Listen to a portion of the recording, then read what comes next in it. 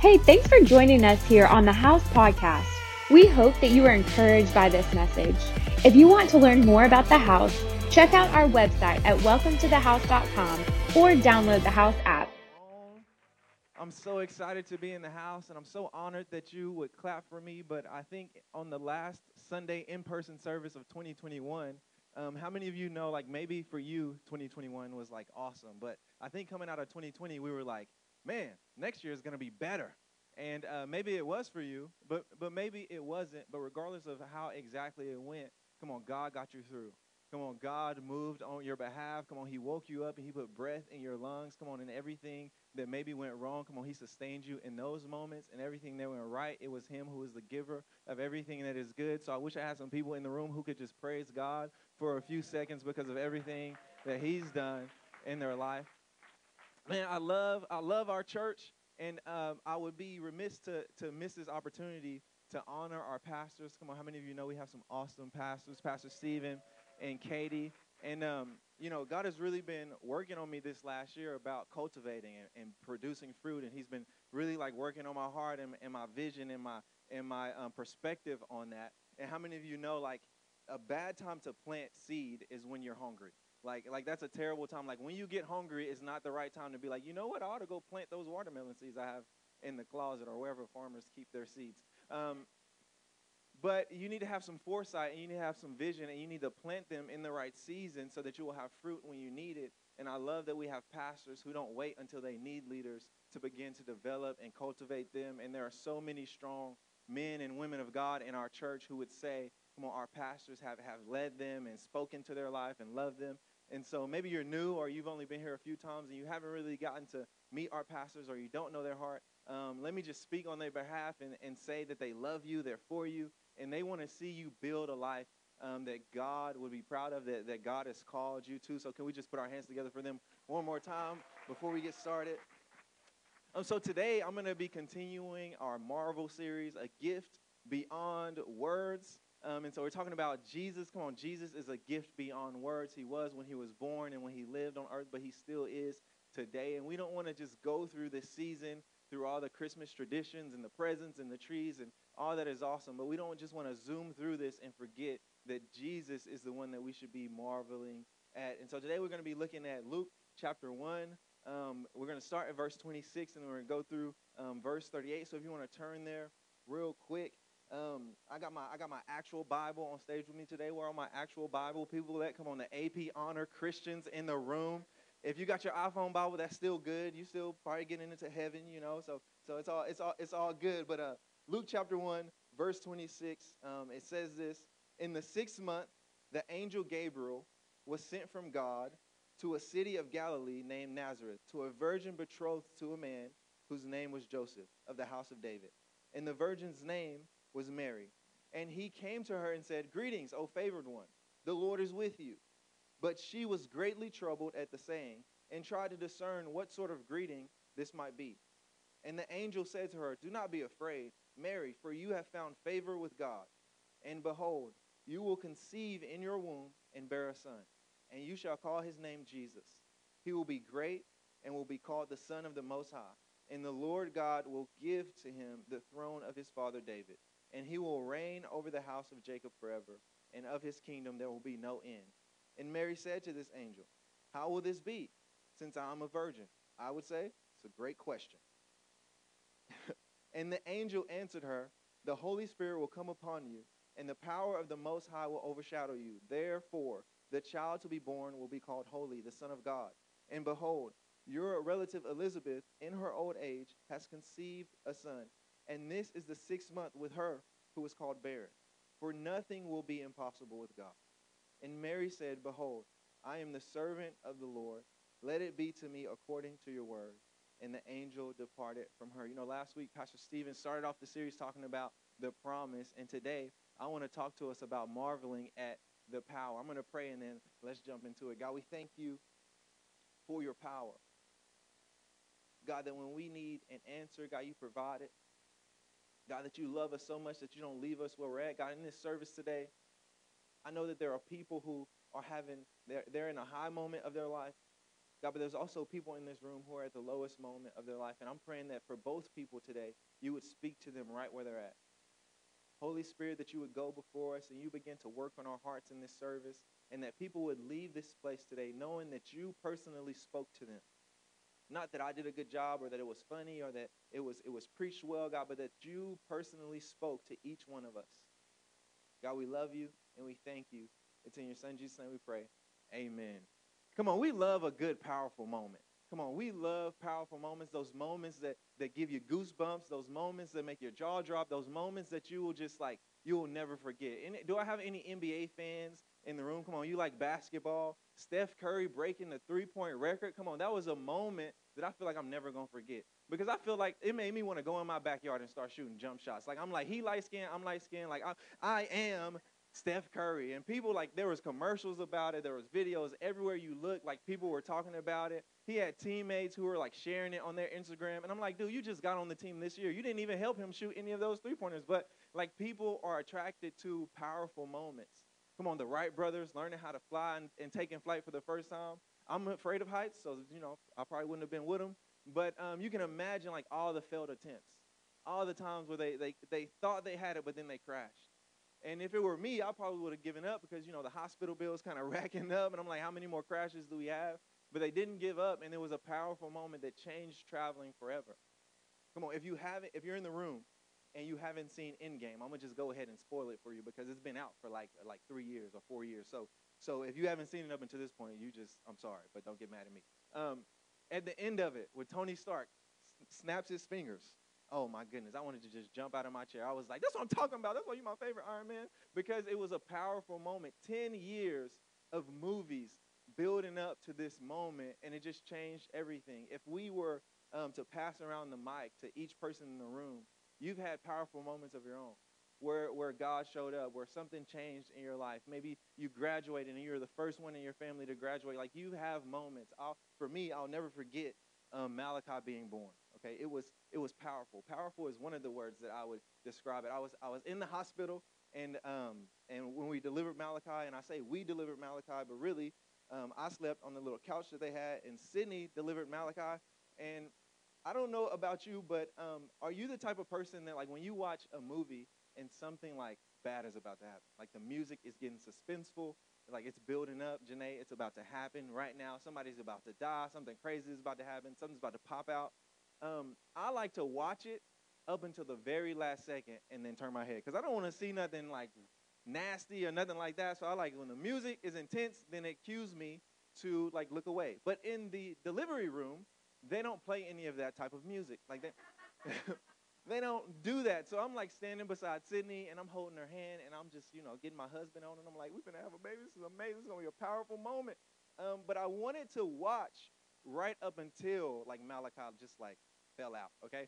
I didn't want to actually like see all of it because I've heard stories and I thought, you know what, she's going to push for a little while. Like, they're saying push, but surely it's going to be like 20, 30 pushes. I don't know the standard on the amount of pushes it takes.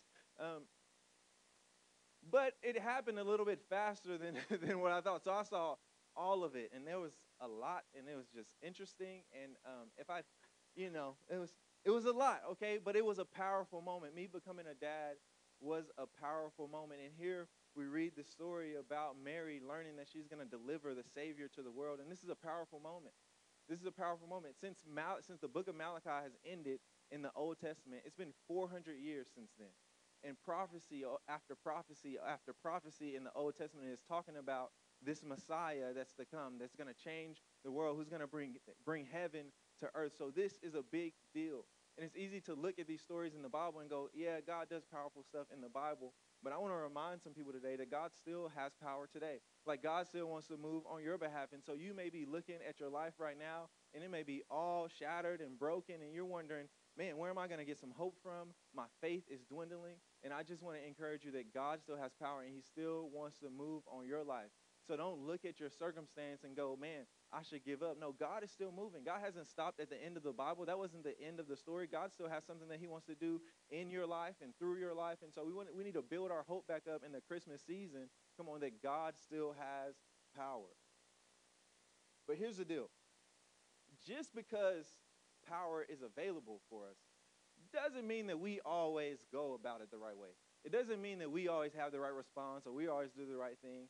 And we know this because if you'll read the beginning of Luke chapter 1, this isn't the first time that Gabriel has popped on the scene and talked to someone about having a miracle baby. Like, this wasn't his first rodeo. This was actually a second conversation. And so if we look a little bit ahead on Luke chapter 1, verse 11, and we're going to read through 20, we'll see that he has a conversation with a man named Zechariah. And so it says this, and there appeared to him an angel of the Lord, standing on the right side of the altar of incense. And Zechariah was troubled when he saw him, and fear fell upon him. But the angel said to him, do not be afraid, Zechariah, for your prayer has been heard, and your wife Elizabeth will bear you a son, and you shall call his name John. And you will have joy and gladness, and many will rejoice at his birth. For he will be great before the Lord, and he must not drink wine or strong drink, and he will be filled with the Holy Spirit even from his mother's womb. And he will turn many of the children of Israel to the Lord their God. And he will go before him in the spirit and power of Elijah to turn the hearts of the fathers to the children and the disobedient to the wisdom of the just, to make ready for the Lord a prepared people. This is a powerful moment. Gabriel is downloading a powerful moment to Zechariah. But look at his response. It says, and Zechariah said to the angel, how shall I know this? For I am an old man, and my wife is advanced in years. And the angel answered him, I am Gabriel. I stand in the presence of God, and I was sent to speak to you and to bring you this good news. And behold, you will be silent and unable to speak until the day that these things take place, because you did not believe my words, which will be fulfilled in their time. Here, Zechariah is a man of God, a man who works in the temple, a man who no doubt has heard about Abraham and Sarah. Like, he knows that God has done this before, but he's struggling with believing it. And he's so wise, because he says, I'm old, but my wife is advanced in years. So just for the husbands, this is just a little trick for you. He just gave you some free game right there. But he's looking at his circumstances, and he's looking at his surroundings.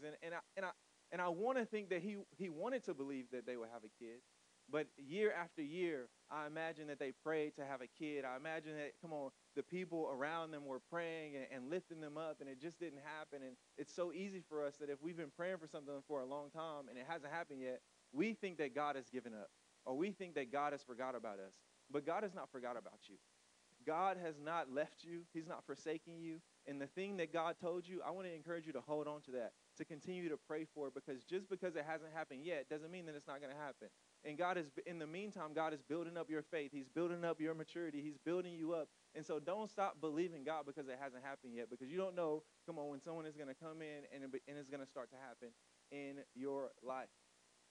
I think it's interesting that out of all the things that Gabriel could have done to Zechariah, he could have said, you know what? It's not going to happen for you since you doubted me. In fact, he started to go into his whole credentials. He was like, bro, I'm Gabriel. Like, you must think I'm one of these other angels, but I am Gabriel, okay? I am in the presence of God, and I left the presence of God to come and tell you some really good news. Like, I gave you really good news, and you didn't believe it, so now you won't be able to talk. Like, if I'm an angel, I'm like, you know what? Just go give it to somebody else, or if you just want to kill him and drop him dead right there, like, you can do that. But the reason I believe that Gabriel shuts Zechariah's mouth is because what comes out of our mouth sometimes can be contagious. And what you say can either build your faith or it can lessen your faith. So you're either going to build your faith or you're going to build your disbelief. And let me just give a little help to some of us in the room. If you have something that you value, that you feel like God has given you, be careful who you let speak into it. Like, if you're in this room and you're a husband and every time you get with the fellas, everybody hates their wife, like all of them, like none of them have a nice wife, it might be the fellas. Like you might need to go hang out with someone else who's going to speak faith into your marriage, who's going to speak faith into your parenting, who's going to speak faith into your finances. Like, don't get around a bunch of people who have disbelief, because it'll get on you. And before you know it, you'll start to think, and you'll start to speak, and you'll start to act like God doesn't have any power because of what you've let people speak into it. And Gabriel was saying, Zechariah, you already don't believe, but here's the thing. I can't let you go home and start giving that to your wife. I can't let you go into the village and start giving it to people that are around you, because we need them to believe that God still moves. We need them to believe that God still does the miraculous. And so the people in your circle need to be speaking faith into you if you're going to step into what God has called you to do. Some of us, sometimes it's easy to keep those people around because we're comfortable with them. And it's easy to let people speak into our life because we feel like they deserve it. But unless people are speaking faith and unless people are building up, then I'm not saying don't love them. All I'm saying is be careful that you don't let them get onto you. We cannot allow disbelief to creep in and take us out of what God has promised us. You know, the other day, like on Wednesday, we were all up here working, and I went to go get some lunch. Okay, I went to McDonald's, got me a McDouble. You know, just handling business. This is a normal Wednesday, getting ready for youth group. And when I was leaving, one of the stoplights wasn't working.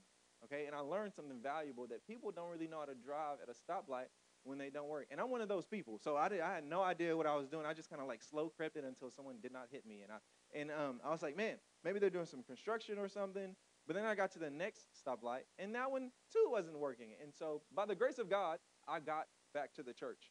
And when I got here, I realized that like all of the lights were out. And so you probably think that on church staff, what we do is just come in and just start praying and, you know, like reading the Bible and just doing stuff like that. But we actually like work. We have to have electricity.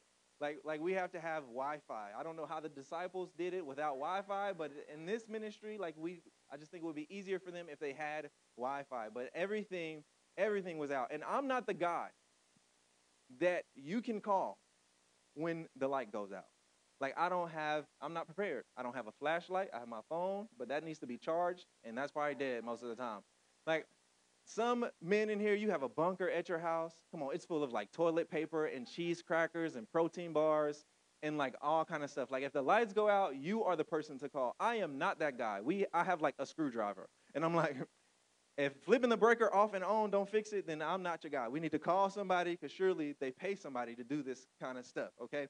And the lights went out, so I'm like, I have no idea what to do right now. Surely somebody's going to come and fix it. And they eventually came back on, but I realized how much I rely on electricity, how much I rely on power. Like everything I have like my phone has to be plugged up and charged. Like I cook everything in the microwave, so like I need the microwave to be working.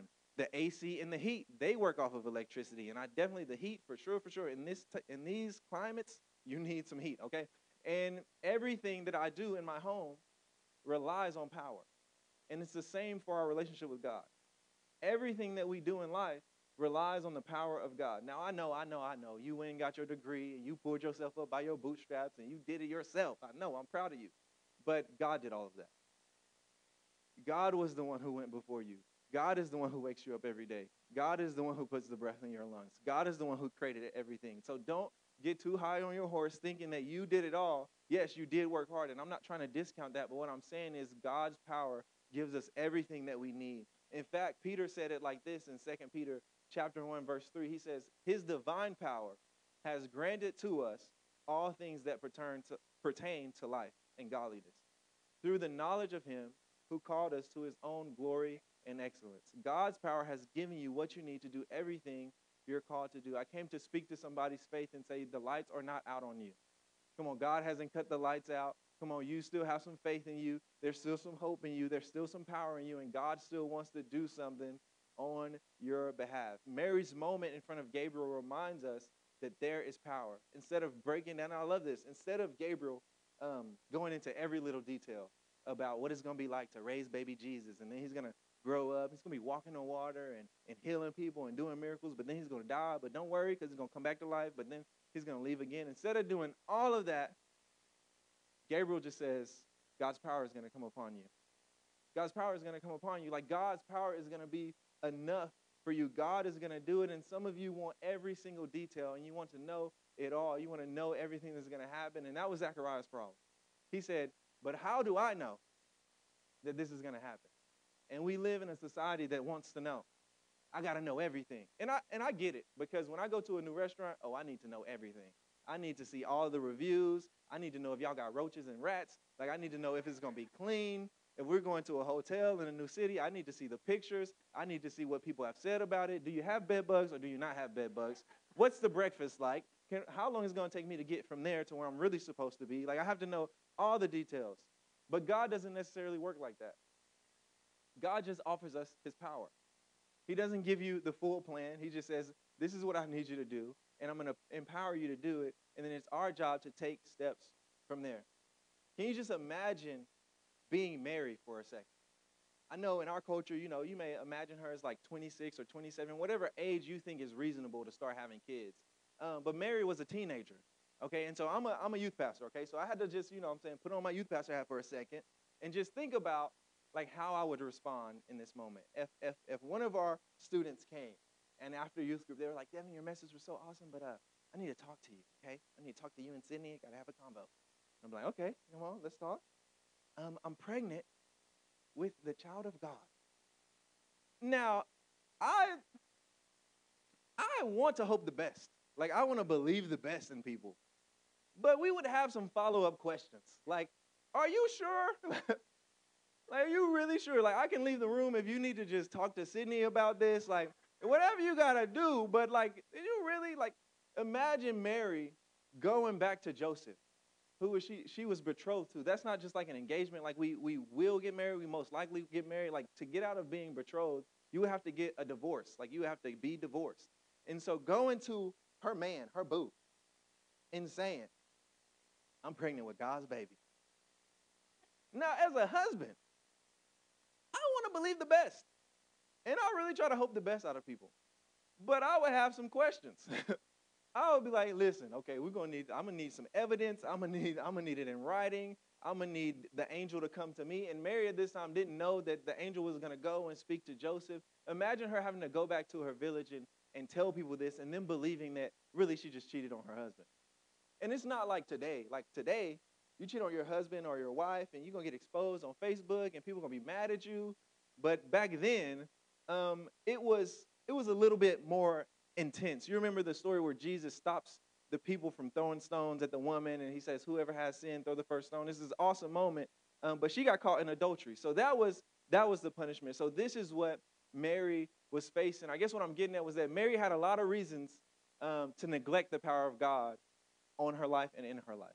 Like if anybody had an excuse to go, you know what, God, can you please pick somebody else? Like I love the offer that I'm telling you, it's awesome. It's great. I really wish I could, but here's the thing.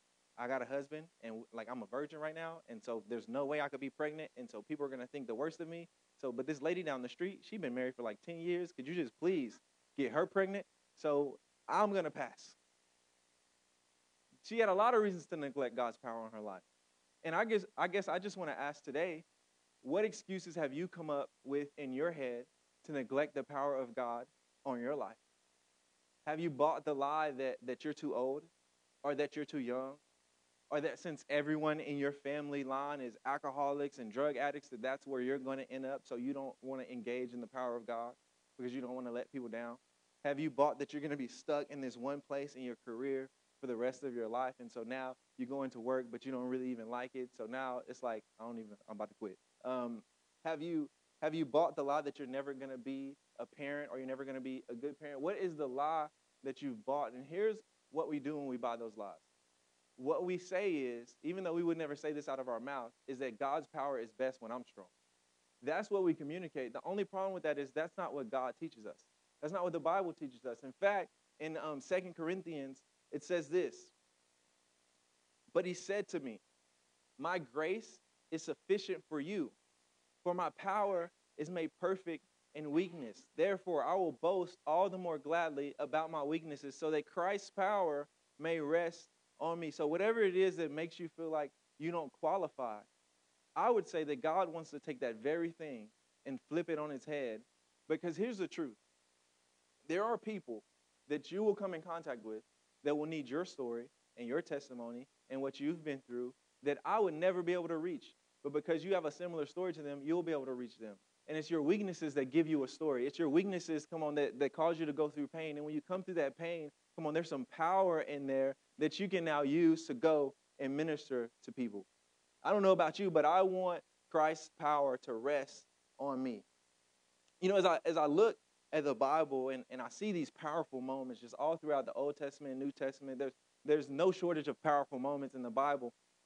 Because I'm a logical person, a lot of times I have questions. Like some people are just like more emotional thinkers, and so they just go with the flow and they just excited and like, whoa, let's go. But I'm like, okay, make it make sense. Like that's my favorite sentence. Like make it make sense. I hear what you're telling me, but it has to make sense, okay? And so when I see God create the garden, for example, create the earth, a powerful moment. Powerful moment speaks it into existence, and so He creates the heavens and the earth and the trees and the birds and all of the animals except for cats. I don't. Here's the thing, okay? This is not theologically sound. I just want to start with that. That's my disclaimer. So don't be acting like I said this was in the Bible. Cats had to come from somewhere else. Because why you always landing on your feet? Like nothing else does that, but you landing on your feet. I'm just saying that's kind of demonic to me. But if you have a cat in here, listen. I still love you, and hopefully you still love me, and you can forgive me. But I just don't know why they were in there. But God creates all of these things. He creates man and woman in His image. But then He didn't name any of the animals. And my logical brain goes, did you not know that they would need names? Like, did you forget to name them? But no, He gave that job to Adam because God loves to partner with us.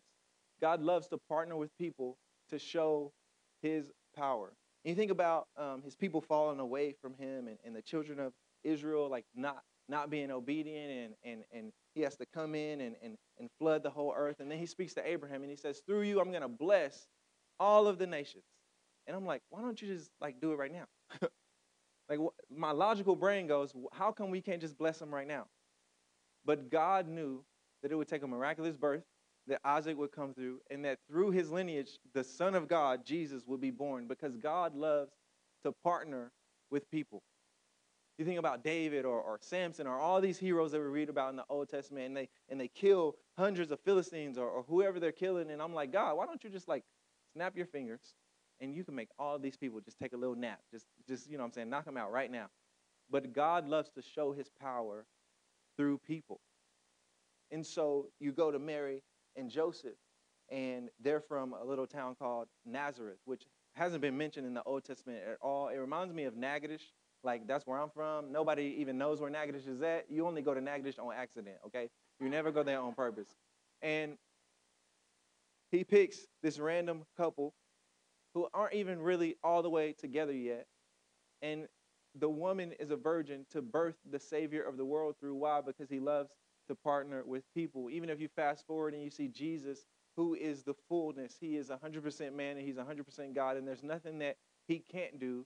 He gathers up a group of men to follow Him around. And it's not like He went to the temple and got the smartest guys, the most like the biblical scholars. He was like, hey, you have fished for a living. I'm going to teach you how to fish after men. Hey, you're a tax collector and nobody likes you anyway. You just go ahead and come and follow me, because God loves to partner with people, and God wants to partner with you.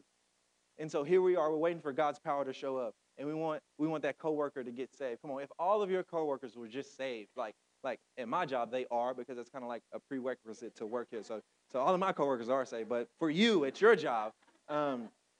It would be great if all your coworkers got saved. Like, how many of you know that would just be a great work environment? Like, it'd be so much freedom. Everybody be happy because that's how Christianity works. But no, not really. But it would be a lot better. And here you are praying for your coworker, but they don't even know that you go to church.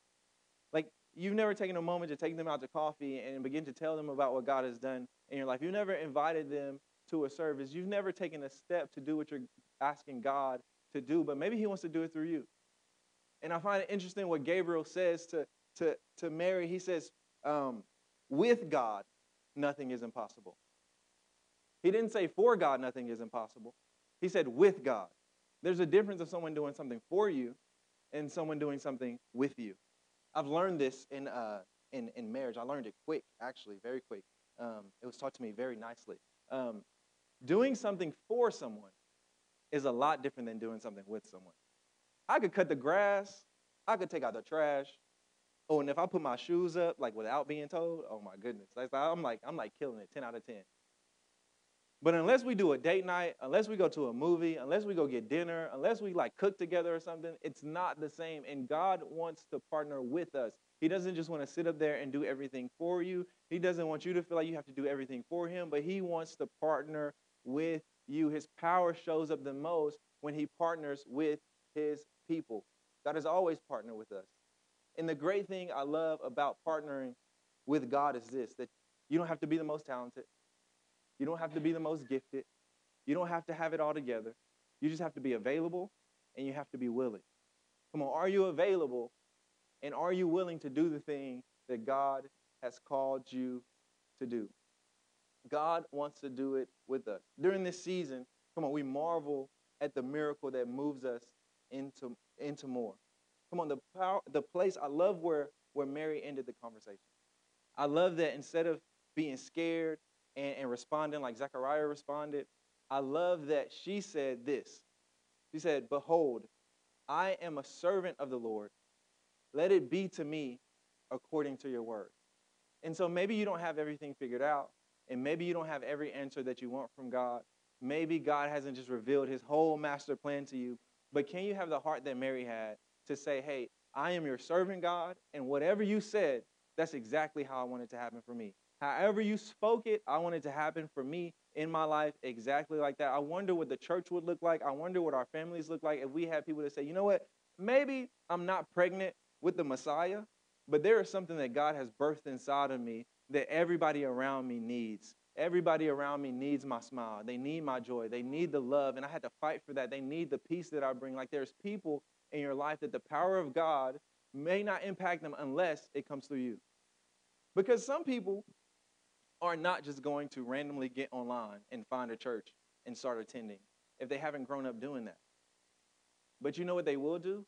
If they have a neighbor that they see the power of God move through, they may be interested in.